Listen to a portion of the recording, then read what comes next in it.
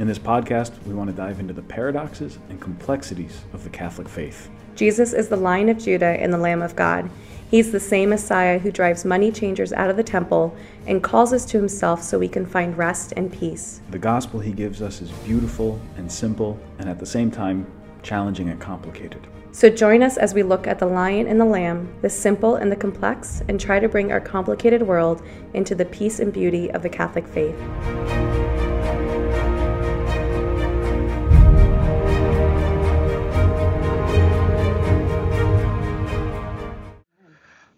Okay. Hey, it's Roar Like the Lamb.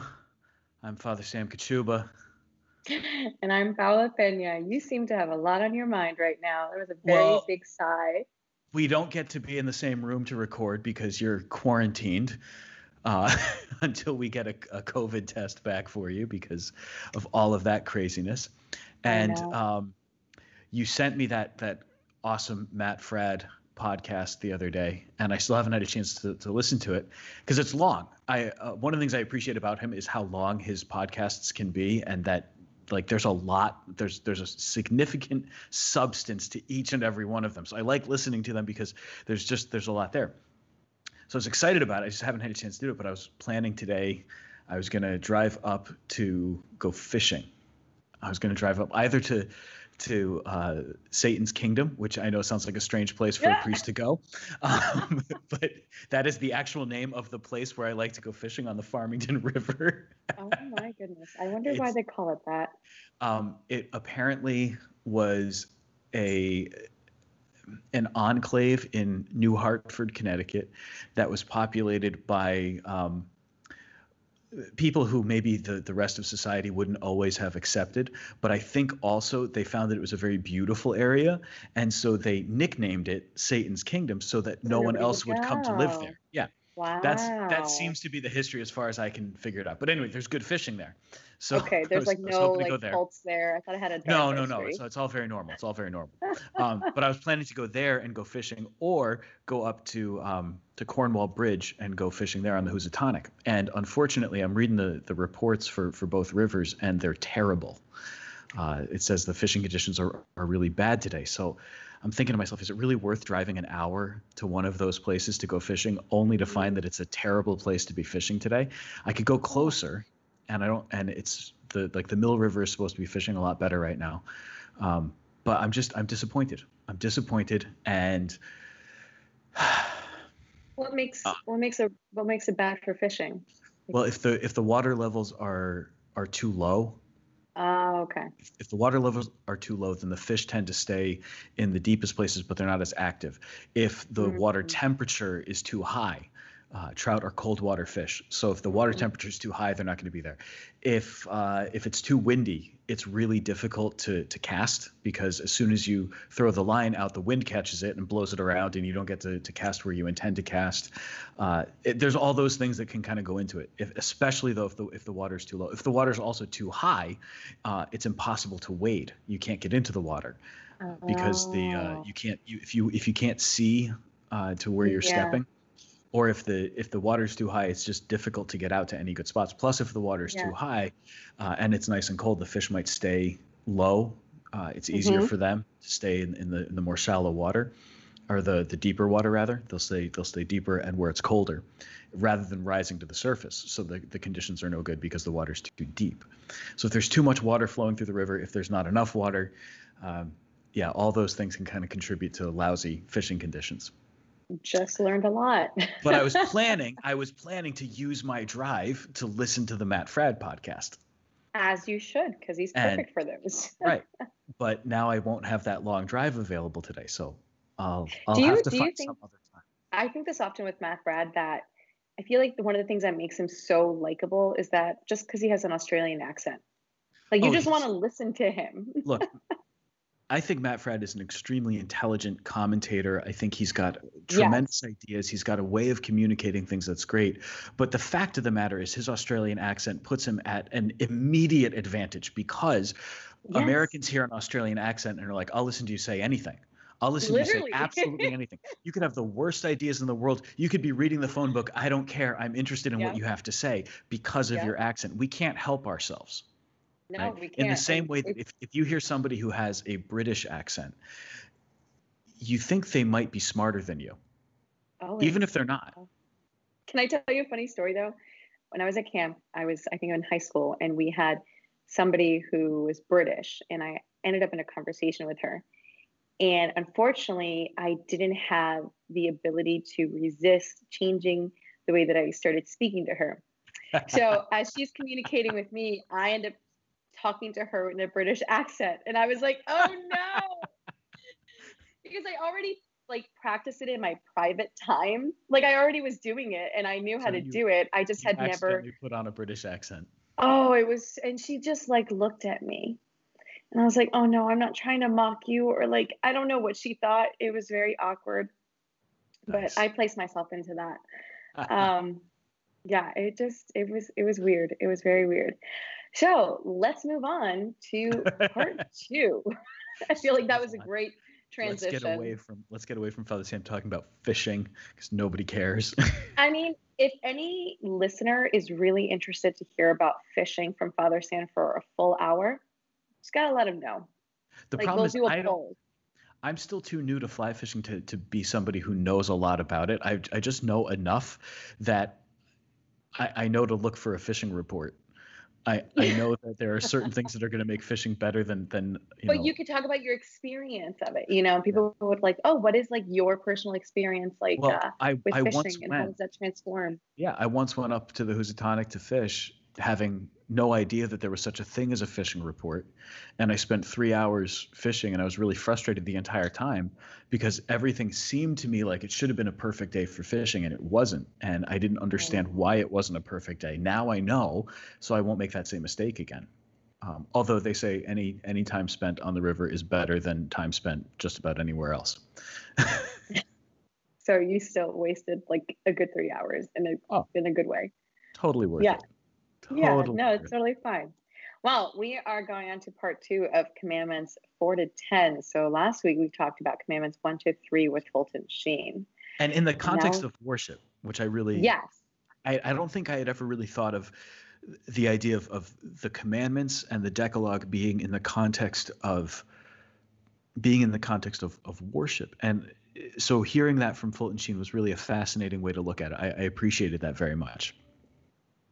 If only he stuck around. I'm kidding. But like, if he could just live forever, this would be so great. Well, we're fortunate enough that we have recordings of him. We have his books. There's plenty. I know. But how cool would it have been to be one of those people who actually got to listen to him? There's a woman in the parish who had him as a professor. What?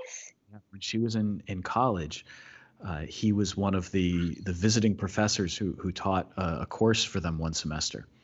And she was able to be in his class. Yeah. That's amazing. I thought you were going to say, there are people in our parish who like grew up listening to him, but that was like way cooler. That's awesome. Yeah. Well, no, it really was, because like I said last week when we were doing the first 3 commandments, which is what the chapter was, I just never thought about it in the context of worship. He just took it a whole other different direction. And now today is talking about Commandments 4 to 10, the other commandments that have to do with love of neighbor.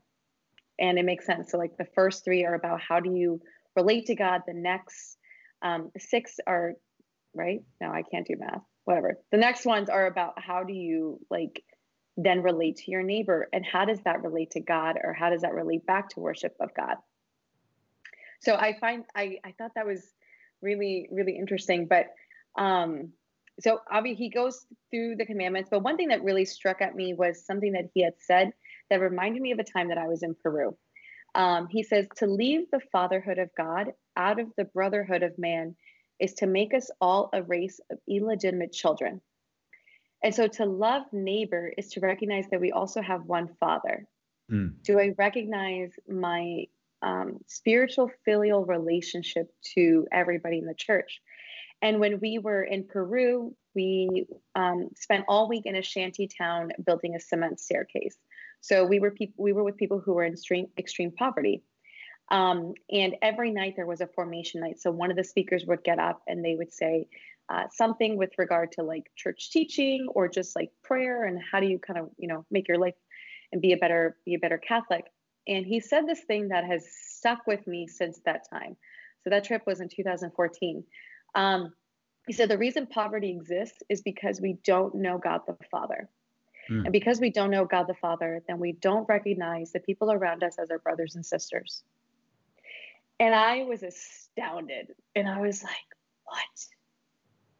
I mean, yes, it shook me to my core to recognize, for me, do I know God the Father? And do I recognize the people around me as his beloved sons and daughters? And do I see them the way the Father sees them? Or how many times do I get into arguments with my family? Or do I just think, like, that person is being really dumb right now and I don't see the face of Jesus in there? Like, I have all these other actions and thoughts and words that come out that are the opposite of, Sure. what the gospel is asking me to do. That So I reminds wanted me to of, start off with that.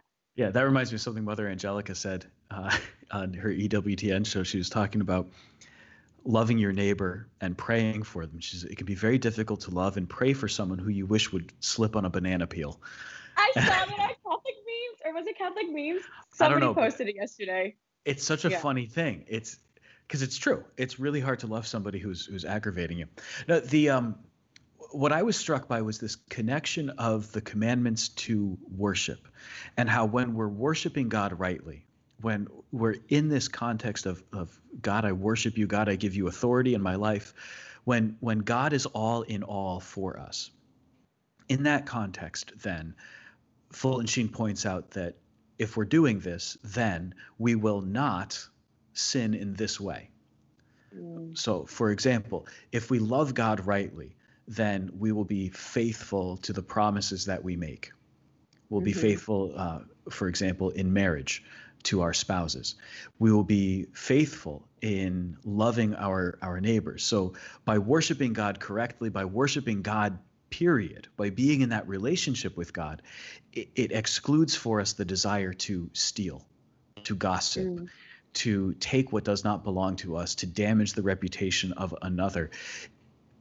Loving God forces us to see ourselves the way that God sees us. Yeah. And loving God also then has the effect of allowing us to see others the way that God sees them. And so if I can see others the way that God sees them, I no longer hold anger towards them. I no longer hold resentment towards them, or I reject those ideas as best I can. But the reason that I need to keep going back to worship is precisely because sometimes those thoughts creep in. Sometimes my respect for others declines. Sometimes I'm angry at people or resentful of them, or something is going on that makes it difficult for me to recognize the image and likeness of God alive in another person. And so I need to go back to worship, because when I'm living in that relationship with God, the other things fall into place. This is something I've thought about for years, that morality and the commandments are not arbitrary at all, right? What do you see when you look at the commandments? Do you see them just as a list of requirements? These are things that I'm required to do, or that hem me in? How do you see them? Like many people, I once used to see them as arbitrary rules that were there to diminish my fun and joy in life. And but so then what changed? How did you start seeing them differently? The moment I started worshiping, the moment that I started getting to know God, was the moment that I started to see that completely differently. So on a natural level, though, can you look at the commandments without, suppose that you don't know God at all. Suppose you've never set foot in a church, you've never worshiped before. If you look at the commandments, can you see them as, at the very least, these last ones that we're talking about, what you can call the second part of the Decalogue, right? Yep. So there's the commandments that pertain to worship of God and to our relationship with God, and then there's the commandments that pertain to our relations with others. At the very least, those that pertain to our relationship with others, we can see that on a natural level this makes sense. So it's bad to kill people. It's bad to steal. It's bad to have a greedy desire for somebody else's things or for somebody else's person. So it's wrong for me to treat people like objects. It's wrong for me to kill people. It's wrong for me to steal from people. It's wrong for me to behave disrespectfully towards my parents or towards those who have legitimate authority. Mm-hmm. On a natural level, I can understand that. And so I can see at the very least the commandments, if they're not restrictive, if I'm going to think of them as something more than just restrictions on my behavior or arbitrary rules that force me to behave in a certain way, if I'm going to look at them at all, I might be able to see then that the commandments, in fact, are at the very least just good rules of thumb for how I should live. Right. And different cultures can showcase that. That's the thing, though. I think that's so universal. The commandments are in keeping with the natural law. Yeah. Right. We're designed this way. We're designed to live in this way. So at the very least, we can see that the commandments are something that that show me the right way to live. They're just a good, healthy roadmap. But if I want to understand the commandments as something more than just a roadmap, I need something. If I want to see them as more than just restrictions on my behavior, if I want to see them as something that instead of hemming me in, tying me up, keeping me from being fully free, if I want to see them as more than that, I need something. And the thing that's required is relationship. Mm-hmm. In the context of a relationship, these commandments change, don't they? Yeah. The commandments are no longer just a set of rules maybe imposed from the outside, but now in the context of a relationship, they change. So if we talk about our own friendship, right? I don't want to steal from you. And if I stole from you, I would know that what I was doing was harmful to you. Mm-hmm. If I'm disrespectful to you, I know that hurts you. And I don't want to hurt the relationship. I don't want to hurt you personally. I don't want to hurt the relationship. I also know that if I behave that way, it's going to affect other things. Mm-hmm. So for example, if you take like a married couple, the relationship is them first and foremost, but then that relationship extends also to their children. It extends to their parents, to the in-laws and everything else. And if a couple is not loving one another, then their children feel that. The in-laws feel it. And so other relationships end up being hurt by it. Yeah. All right. Bring that into the context of a relationship with God. What does worship do? What does worship do for us? Bringing you into a relationship with God. That's it. That's exactly it. Yeah, that's what it is. It is the means by which you enter into a relationship with God. Very simply, that's what worship does. If then we enter into a relationship with God, there's an effect. The effect of a relationship with God is a changed way of seeing the world. A relationship with God converts us. And this is why it's really important that we don't separate morality from spirituality and think that they're two distinct things, or forget that they actually go hand in hand and need to be integrated and united to one another.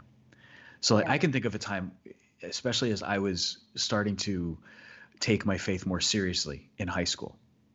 As I was getting into my faith and starting to study it and learn it more, I knew a ton of stuff, but the relationship with God wasn't there. I knew that there was a God who loved me, and I knew that I had a relationship with him, but I was so focused on morality, what I was doing. Am I doing the right things? And I was obsessed. I want to make sure that I'm doing the right things. I want to make sure that I'm doing it correctly. And I would also like other people to believe in the same things that I believe, but that's going to be primarily on a moral level. I had a view of religion, of Catholicism, as more of an ethical code than an invitation to relationship.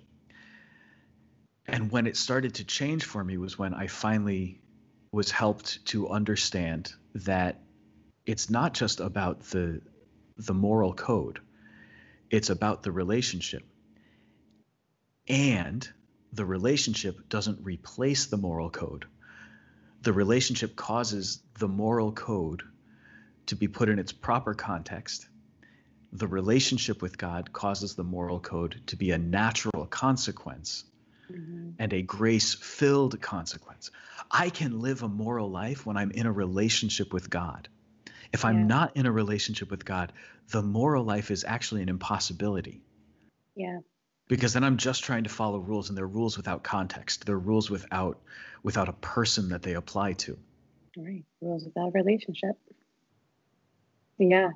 There's another quote that's everything that you were just saying that Fulton Sheen said. He says, "Our blessed Lord tied together love of himself, love of neighbor, and love of ourselves." And I think what happens now as culture continues to move is that there's a separation of all of these. Yeah.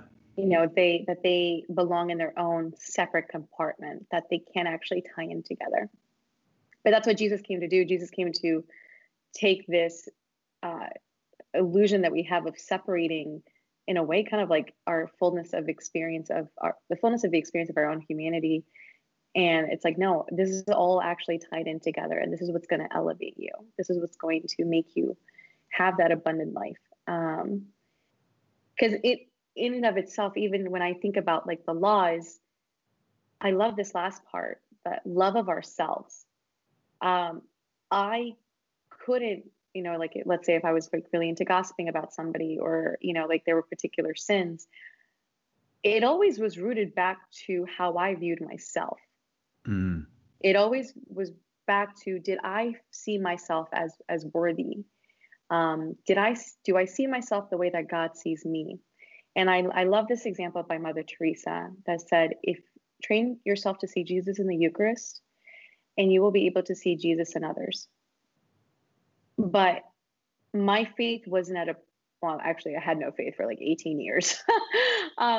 It just wasn't in a place where I saw God and I saw who he was. And I wasn't having that reflected back towards how I saw myself. The one issue that really comes to mind is the abortion issue. That was a huge thing for me. That was a part of my conversion. And I was like, yeah, like just kind of let people do whatever they want. But I remember sitting in prayer, and I was really struggling through this because this is one of the topics that came up during RCIA. And I was getting confirmed, and I was like, well, how can I understand God's law? It just seems so, again, in my view, arbitrary. Mm-hmm. And it was one of the things that I struggled with that part of the commandment. And I was willing to struggle with it, though. I wasn't just like, I was like, okay, Lord, like, if you are real, like, what does this actually mean? And I realized for me, what happened in that moment was because I could not see my own goodness. I couldn't see the goodness of others, even in the unborn. And it blew me away that I remember just crying in the chapel because this moment of grace came, that the moment that I started to allow myself to see the way the Father saw me and the way that he began to reveal himself to me, completely unveiled what I had been missing all along, the dignity of a human person. Yeah. And what a shift that was in my head, because I didn't see that before. I couldn't. I was like, well, why would you? I saw that more as like harming the women or harming their future. And I wasn't there, but it was coming from a place of prayer. I was genuinely struggling with it. And I was like, okay, what does this actually mean? But it was through grace, through a relationship with God, that the veil was lifted. Yeah. And then I started to see everybody as like loved and beloved. There's another sister who says we should be so entranced with Jesus that when we walk by another person, we bow and revere them. Yeah. And it's like, you hear the lawnmower in the back. Yeah. Sorry about that. I apologize for that. But it really struck me is, when I walk by another person, do I revere them? Do I bow down in the same way that when I walk by a tabernacle and I'm walking out of church, I kneel before Jesus before leaving? Yeah. And it was a challenge. It's interesting that you came at it from that perspective. The idea that if you didn't see yourself as worthy or as having dignity, you couldn't see the dignity of others. Because as you're talking about it, I think for me, in coming to understand the issue of protecting human life and the unborn, I came at it from a slightly different understanding. And it was the idea that the unborn child has this innocence and this dignity, right? The child's not guilty of anything at all. And so an unborn baby in the womb is the one person who in whatever situation bears no guilt. And then to realize that every person is capable of protecting the dignity of another. This idea that we have the capacity to respect other people, we have the capacity to highlight their dignity and their worth, their value. We have then not just the capacity for it, but the moral responsibility to protect it. So first for me, it was like, well, the unborn, that's the easy one. It's easy to respect and want to defend the dignity of the unborn. For me, it was always a lot harder to want to respect the dignity of everybody else. It was a lot harder to want to respect the dignity and the image and likeness of God present in the other people who I knew in my life. So that could be friends, that could be whatever. It was not always as easy for me to recognize that goodness in them. If I couldn't recognize that goodness in them, though, then how could I really and truly authentically say that I saw the goodness, the dignity, and the value of life itself? Mm-hmm. What I needed was the more complete sense of that dignity. And I think, I don't know, it sounds like in some way, because of where you were starting from, if you couldn't see your own dignity and your own worth, and therefore couldn't see the dignity and worth of others, the dignity and worth of the unborn wasn't there either. But when you began to see the dignity and the worth of the unborn, you also began to see your own dignity, your own worth, and started to shift everything.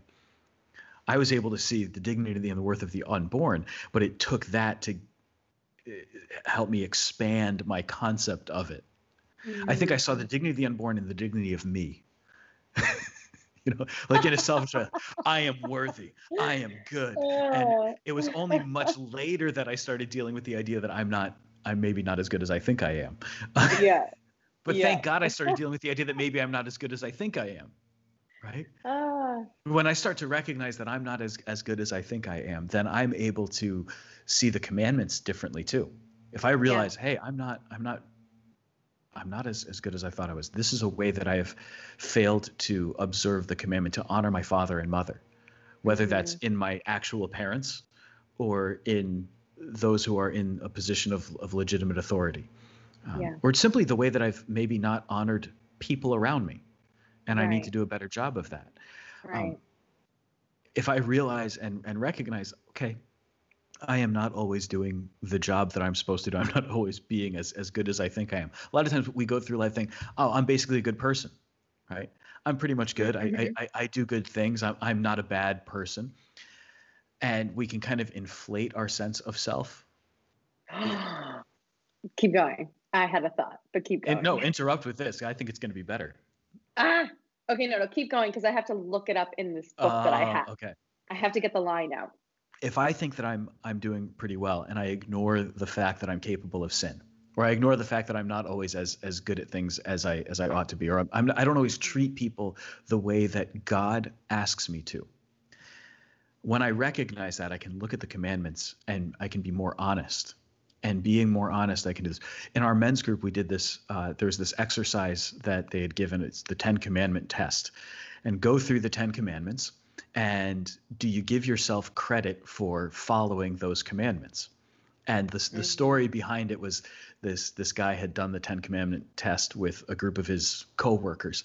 And the average that the guys got was they got 2 out of 10 on average for their commandments. And almost all of them only got credit for not killing and for honoring their parents. Okay. Most of them were honest as they went through the 10 Commandments about all of the others that they had missed a whole lot of different things. Now this was in a presentation. This wasn't like our group, everybody in our men's group talking about that. Say. No, but the 10 Commandment test is an interesting one, because if you sit down and think about how am I doing on my worship of God? Do I put God first? Do I have any idols? Then if I get into the commandments that we're supposed to be talking about, we've kind of gone off track a little bit here, but that's okay. If I'm not okay, but if I'm looking at the other commandments, stealing, even killing, How am I doing on the way that I speak about other people? How am I doing about the things that I desire in my heart? Am I coveting things? Am I coveting other people? Am I coveting the things that they have? Am I jealous? Am I filled with resentment about different things? And if I start to really honestly examine myself, I'm going to see that there's some areas there. Well, what happens then? If I'm in a right relationship with God, if I'm coming back to the Lord for worship again and again and again, I'm going to see those more clearly and recognize where I need to repent. But also, if I'm worshiping God more and more, then my heart then is moved to be with God. My desire is for God. And therefore, those things that cause me to be covetous, to be resentful, to be blasphemous, whatever it is, I don't want those things anymore. The desire for them starts to disappear. Mm-hmm. And it's so good because those last parts of those commandments, like those last ones, those are invitations to, like, those are acts of worship. To not do that is another like act of worship. And I love this though, because we can simply, and this is what gets completely thrown out all the time, is like, if I'm just a good person, that's all I need. And this is where it's great. Again, this is from Walking with Purpose. None of this is my own thought. I love what gets said in here because it just like puts you right there. If you come to God thinking that you are going to be accepted by him based on your good conduct, he will point out that your righteousness is nothing compared to his infinite holiness. That's it. Like, and it's so like we make excuses in our own head. Well, like, I'm not like this person, or I don't do this, or at least I don't do this. But Jesus is good. Like, he's fully perfect, fully holy. And that's the call for all of us, is to enter into that. And so a conversion can't happen with humility. And humility lets me see myself for what I am. Okay, I see where I fall short of the glory of God. I see where I fall short in these commandments, in the way that God desires. I see how like I fall short in loving myself. Maybe I like self-criticize too much. Maybe I think negatively too much of this person, and it leads to these certain actions. I fall short in hope and faith, whatever it is. Like, there's so many ways in which we fall short. But if we believe that, well, at least I'm a good person, then that's just a temptation from the enemy to not live in the glory of God. It's like preventing us to enter into this glory, into what we were made for. The following of the commandments, observing the commandments, obeying the commandments, what that really does for us is it allows us to choose to do the good. Mm-hmm. All right, so virtue is the habit of choosing the good. So every time. I thought you were going to do the straight catechism definition, which I haven't memorized, but continue. Well, that's pretty much the catechism definition. It really is. It was just a shorter version. I was like, that makes more sense. Yeah. Virtue is to habitually choose the good. What is the good? Do you remember the story of Jesus and the rich young man? And the rich young man comes to Jesus and he says, "Good teacher, what must I do to inherit the kingdom of heaven?" And Jesus says, "Why do you call me good? Who but God alone is good?" Yeah. Now, he's identifying himself then in that context, in that passage. He's identifying himself. Why do you call me good if only God is good? Do you see who I am? Do you see what I am? That I am divine, that I am God himself in the flesh.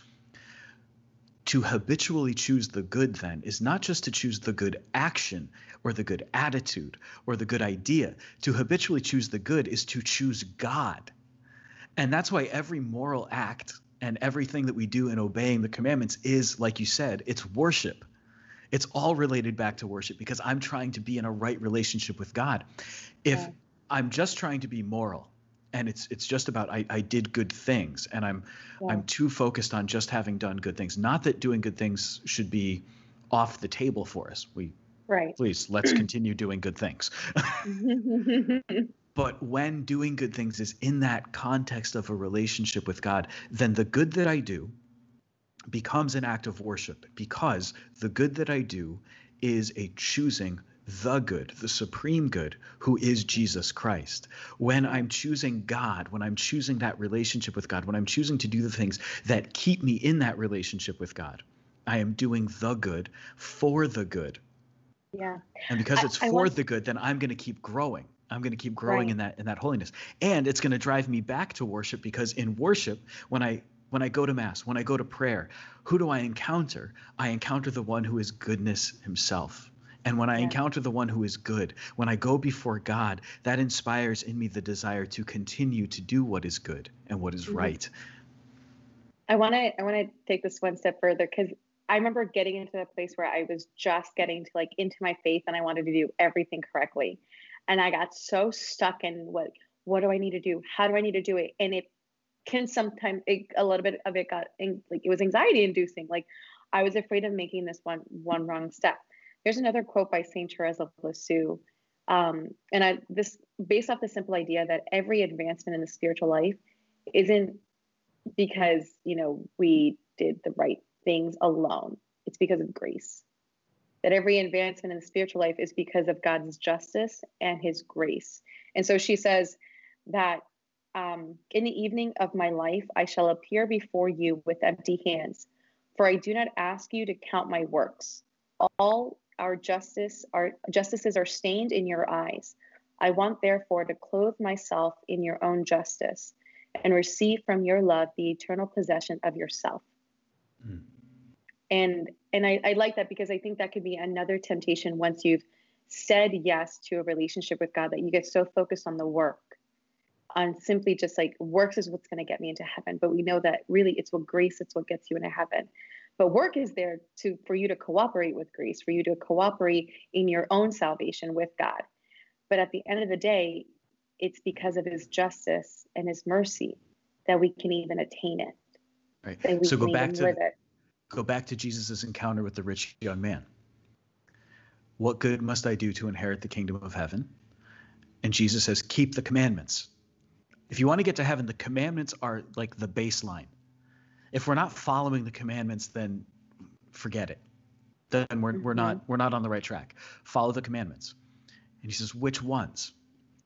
You shall love the Lord your God with all your heart. You shall love your neighbor as yourself. Honor your father and mother. Those are the big three that Jesus highlights in that story. It's because everything flows from that. Yeah. Right? All the others will follow from there. Mm-hmm. If I love God, if I love my parents, if I honor them, if I love my neighbor as myself, then I won't steal. I won't commit adultery.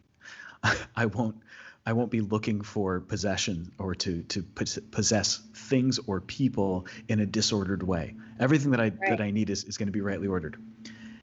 And then what does Jesus say after that? Then go, sell what you have and give to the poor, and then come follow me. All right, so going back to what you said at the beginning, poverty exists because we don't love God the Father. If poverty exists because we don't recognize our relationship with God the Father, the rich young man goes away sad, for he had many possessions. Mm. His love for those things that he has is still too great. Mm-hmm. He doesn't recognize himself as loved by the Father just yet. He's not ready for that. So he can't sell what he has to give to the poor. Yeah. Because he himself is actually very poor. Mm. He himself is living in a form of spiritual poverty because he doesn't understand his relationship with the Father. When he doesn't understand his relationship with the Father, that means that he's going to go away sad. The other part of it is not just keeping the commandments, but come follow me. Yeah. Jesus says, if you wish to inherit the kingdom of heaven, follow the commandments. These commandments in particular are important. Then go sell what you have, give to the poor, and follow me. And he can't follow. He's not ready yet to go with Jesus. Following the commandments is great, but are we following Jesus while we do that? Right. This isn't a one or the other proposition. It's both things at the same time. And that's where another danger comes up, because we can get, like you said, obsessed with, I've got to follow the commandments. Yeah. And I've got to follow them so perfectly. We forget about the relationship with Jesus. Mm-hmm. We forget about walking with him, about following him. At the same time, we can fall into the trap of thinking, as long as I'm following Jesus, I don't need the commandments. Right? Those they're not really necessary for me. Popular Christianity. I had a conversation with somebody recently, and they said, well, one of the things that I've learned doing Bible study is that Jesus is not a rule follower. Mm. And I mean, I understand that there are many times where Jesus, in the name of mercy, does things that seem to be operating outside of the law or outside of custom. But at the Right. same time, and this is a really important thing to remember, Jesus also says, I am not here to change the law or the prophets. I have not come to abolish the law and the prophets, but to bring them to their fulfillment. So Exactly. there's a thing called antinomianism. Antinomianism is the tendency to disregard law or rules, to think that laws and rules are just arbitrary and don't really matter. They're not that important, and they can be ignored at our convenience. So Mm-hmm. whenever we want, it's fine. It doesn't matter. That antinomianism creeps into our spiritual life when we decide that I don't feel like doing this, and therefore this rule isn't going to apply to me. So I can still be a good Christian. I can still follow Jesus. And you know what? The fact that I'm embezzling from my company, it's okay. It's not really a big deal. We do these sort of moral intellectual gymnastics to try to convince ourselves that different things are okay, or we go with, well, Jesus sometimes overlooked certain customs, therefore rules don't matter to Jesus. That's not true. That's just not Yeah. true. Jesus He knows still the good worshiped. He ordering still of went to the society. temple. Yeah. Exactly.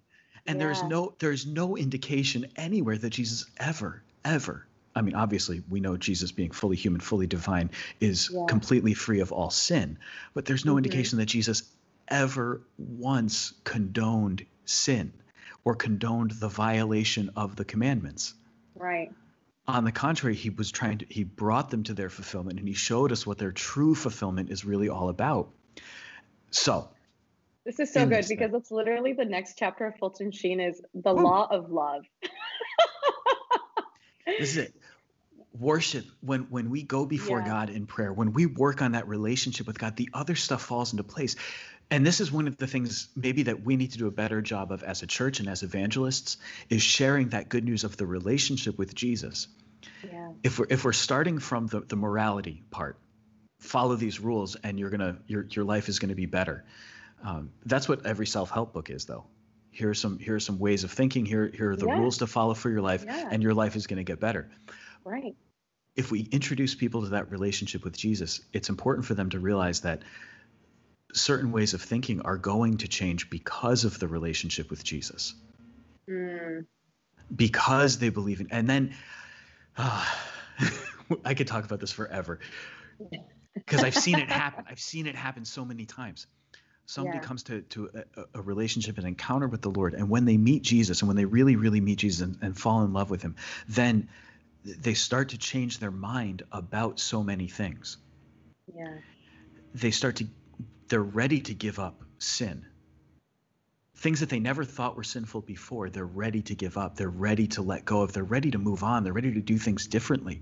That's the power of a relationship with Christ. Like, it changes us, and it changes us from the inside out. If we think that just following the commandments is going to be the thing that changes us, that's change from the outside in. Yeah. My actions out here will somehow change who I am inside, but it's not true. The relationship with Jesus is what transforms everything. Yeah. And the more we're in love with Jesus, because we worship, because we fall down before him, because we humble ourselves before him, because we pray, because we go to mass, because we're worshiping God, when that happens, the things that we do have to be transformed. Just again, I'm going to quote Fulton Sheen because that's literally everything that you said is right what he was saying. He said, when I merely obey the commandments, I'm never there as a whole person. Like my entire humanity has to be kind of put in there. And then he talks about the Christian way. Like, what is the Christian way, the Christian way of life? In the Christian way, we are not governed by law at all. We should be beyond it. We seek not merely the keeping of the commandments, but to be related to our blessed Lord. If we've stopped at the commandments, we're missing a whole part of this other story. Yeah. So I feel like, this is what we could kind of talk about. How does law and love kind of move into our life and bring us deeper? Like, what should my response be to the law, and how should I understand it? All right. It's good stuff. So that might be a topic for next time. We'll talk about I think so. law and love and how we should be related. Okay, I'm in. I like that. Nice. All right, I know you have to go. Good luck on your second test. Good luck on your test. Good luck on my COVID test. Hey, I'm just glad you're feeling okay. And hey, this is great. Yeah. All right. All right, everybody. Thank you for listening. This is Roar Like the Lamb. I'm Paola Pena. Father Sam Kachuba. God bless you.